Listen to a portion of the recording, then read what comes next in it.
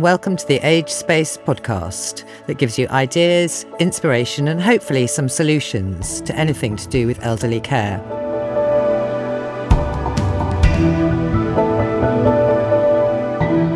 I'm Annabelle James, and I founded agespace.org, which is a one-stop online resource for anyone anxious about or caring for elderly relatives. Today, we're going to be talking about cars and driving, which are quite emotive issues, and it's something that comes up a lot at AgeSpace. There are safety issues as drivers get older, but there are also huge benefits to carrying on driving. How do we get the balance right? So I'm really pleased to be joined today by Lorna Lee, who's campaigns manager for the AA. Lorna, it's great to have you here. Thanks for having me. Perhaps we could start, with one of the things we get asked most about. For somebody who's been driving happily for probably decades, the prospect of giving up their car is really fraught on a number of levels. Yeah, it's important to remember that the ability to drive is much more than that connection with the car. It's a connection to the outside world, and the ability to lead an independent life is all tied up together. And I think especially as we get older, that feeling of being independent and in control of what we're doing becomes more and more important. So for us, it's really about making sure that people can stay as safe as possible as drivers for as long as possible, because there is a huge impact when people do eventually finish driving. Absolutely. And I think, we'll come back to that a bit later on. And certainly my own experience with my mum was a bit of a nightmare. It makes me shudder thinking about it. So what are the rules about driving as you get older? Once you get to 70, you have to renew your driver's licence. So that means filling out a declaration, and it's not a requirement of that process that you have an eyesight check, but you have to reapply for your driving licence at 70 and then every 3 years again after that. So it's a good chance to get an eyesight check anyway. We should be doing that regularly, however old we are. Whether you're a driver or not, actually, it's important to look after your eyesight. But particularly when you're driving, you need to know that your eyesight's in good condition. And if you have a pre-existing condition that might or might not impair your ability to drive, are you obliged to declare it? Yeah, you have to make a medical declaration as part of that. It's probably best if people go online, but there's a huge list of things that you need to declare to the DVLA. And by doing that reapplication at 70, you have to sign and declare anything. I mean, it's worth people knowing that at any stage in your driving life, if you become subject to a medical condition which is declarable to the DVLA, then you need to let them know then. You don't just wait till you're 70. Right. No, that makes sense.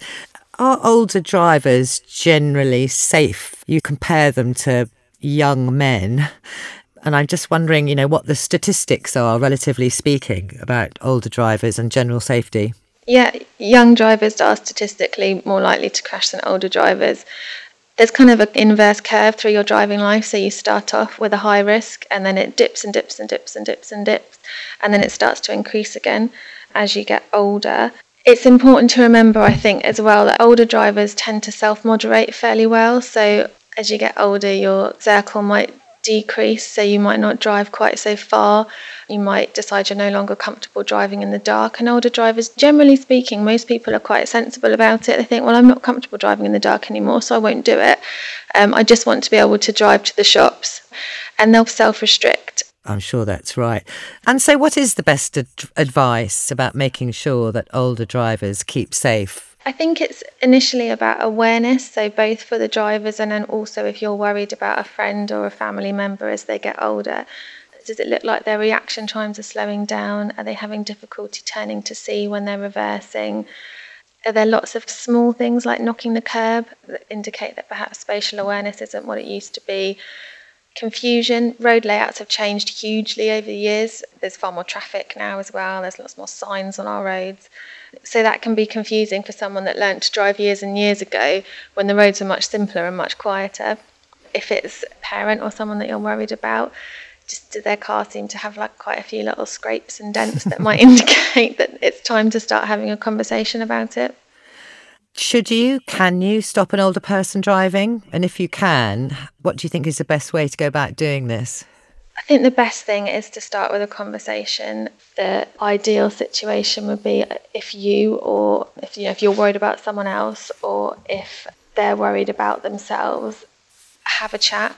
I think there's just so much tied up in it. That's why it is such a difficult conversation to have. Absolutely. And so presumably it's about trying to start that conversation almost before you need it, really, and start to get everybody into the groove of maybe not having a car. And I think as well, having the conversation about it means that you can help them plan for not having a car. So you can make sure that that support is there so that when they stop being able to drive, that they're not suddenly stranded and isolated. One of the most important things you can do if you feel that it has come to the point that you need to start talking to someone about it, that you're worried about their safety, is to suggest the idea of having an independent assessment, because that brings in a third party into the equation and it can make it feel less like a personal attack. Particularly when it's children talking to parents, I think it's always very difficult when you're trying to not tell your parents what to do, but it's kind of reversing that relationship you've had your whole life and they've looked after you and now you're trying to look after them as they age. It's emotionally fraught. So booking an assessment, an older driver assessment, ROSPA run them, and it's not pass or fail. So you're not going to have your license taken away from you. You'll be given feedback about whether or not they think you're safe or not, what things need improving, and whether they think some extra training would be beneficial. We ended up having to get my mum assessed and we completely underestimated it, actually. I mean, in a way, there was no way she was ever going to drive again. But we felt that getting an assessment might be a step in that process of having the conversation with her, because she really didn't want to believe that she wasn't going to drive again. And it was probably one of the most traumatic days of our lives, I think, because she went round an old airfield and the lady who went with her came back absolutely white-knuckled and said she's definitely not driving for another 6 months. And they sent a really detailed report, which of course was mortifying for a woman who'd driven very happily for 50 odd years. And you know, as a family, we just totally underestimated the kind of impact that was going to have. It was just, awful. Makes me feel sad just thinking about it now, really. Yeah, and I think especially if you live in an area where there's not great public transport, then the ability to just get yourself to different places just it can't really be underestimated. Definitely. And I've certainly seen that in my own family. And in terms of presenting alternatives to driving your own car, again, we have quite a lot of conversations about it at Age Space. And there's some people who want to go down the almost cost-benefit analysis of actually not owning your own car anymore and how you can spend the money on taxis or freedom passes for the buses and shared driving. And you know, what would you advise people to think of as alternatives, really? I think you're right. If finances come into it as well, then perhaps it's not the most financially efficient way of transport is to be taxing a car, insuring yourself on a car, if you're only driving it for a very, very minimal amount. A lot of it comes down to how willing someone is to rely on other people for lifts, how comfortable they feel doing that, how able other people are that are around them to give them that help and support. It depends where you live and it depends on the support network that you have around you. And what about car insurance as you get older? I know it goes up and I'm sort of intrigued to know a bit more about why. Yeah, it does go up again. I think I mentioned earlier there's that kind of inverse curve of your risk of being involved in an accident. I think as you get closer to 70, it will start to creep up. Insurance is a pretty black and white way of looking at risk. There'll be a basket of risks and they will take into account a huge variety of things when they're looking at getting your premiums, and it will take into account some personal things like your age. It will take into account things like where you park your car, where you live, how much driving you're doing. So there's lots of different things that are bundled together, and that's what comes out as your risk profile, but your age does have an effect on that.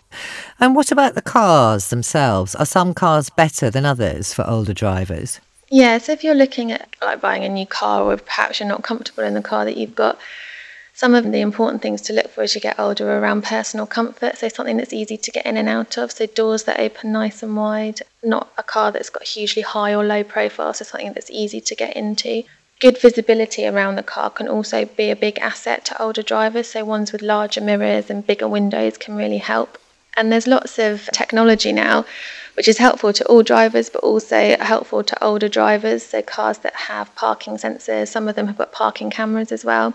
You can get lane departure warning systems, and then things which aren't really a safety feature but will just make things a bit easier for you, like automatic boot opening, so you're not pulling up a boot. There's also a system of NCAP ratings, so that is a safety rating for cars, new cars on the market. You can look them up and so you make sure you're getting a car that's got a good safety rating. Oh, so that's NCAP, NCAP. That's it, yeah. Oh, brilliant. And what do you think about driverless cars? Are they really the future? I have to say I find the whole thing slightly terrifying. I think we're a long, long way from fully driverless cars. So the kind of stepping stones to that are more autonomous features within a car that is still driven by a person, and there's an awfully long way to go before fully autonomous cars. So maybe by the time I have to give up my driving licence, which actually isn't so far away. Thank you, Lorna. That was really great to talk to you. That's fine. We have more information at agespace.org, including a blog I wrote about my mother stopping driving, which is a bit more detail than you've heard today. If you like this podcast, please rate and review us. That helps us reach more people trying to find their way with elderly care. There are more podcasts on care, benefits, and dealing with money on the site, so do have a look at those. Thanks for listening. Bye-bye.